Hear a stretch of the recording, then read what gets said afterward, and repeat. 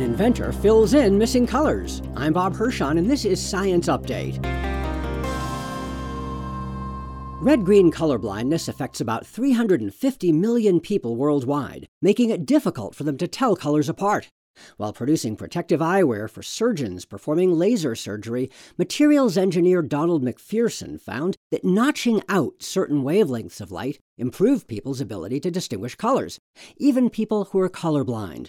He says it works by removing color information that's confusing. And they go, oh my God, it's red and it's green, because now they're getting the correct ratios when they say how much red minus green. McPherson founded the company Enchroma to refine and sell the eyeglasses. Recently, he was named a AAAS Lemelson Invention Ambassador, charged with helping others become inventors and turn their own new ideas into products. I'm Bob Hirschon for AAAS, the Science Society.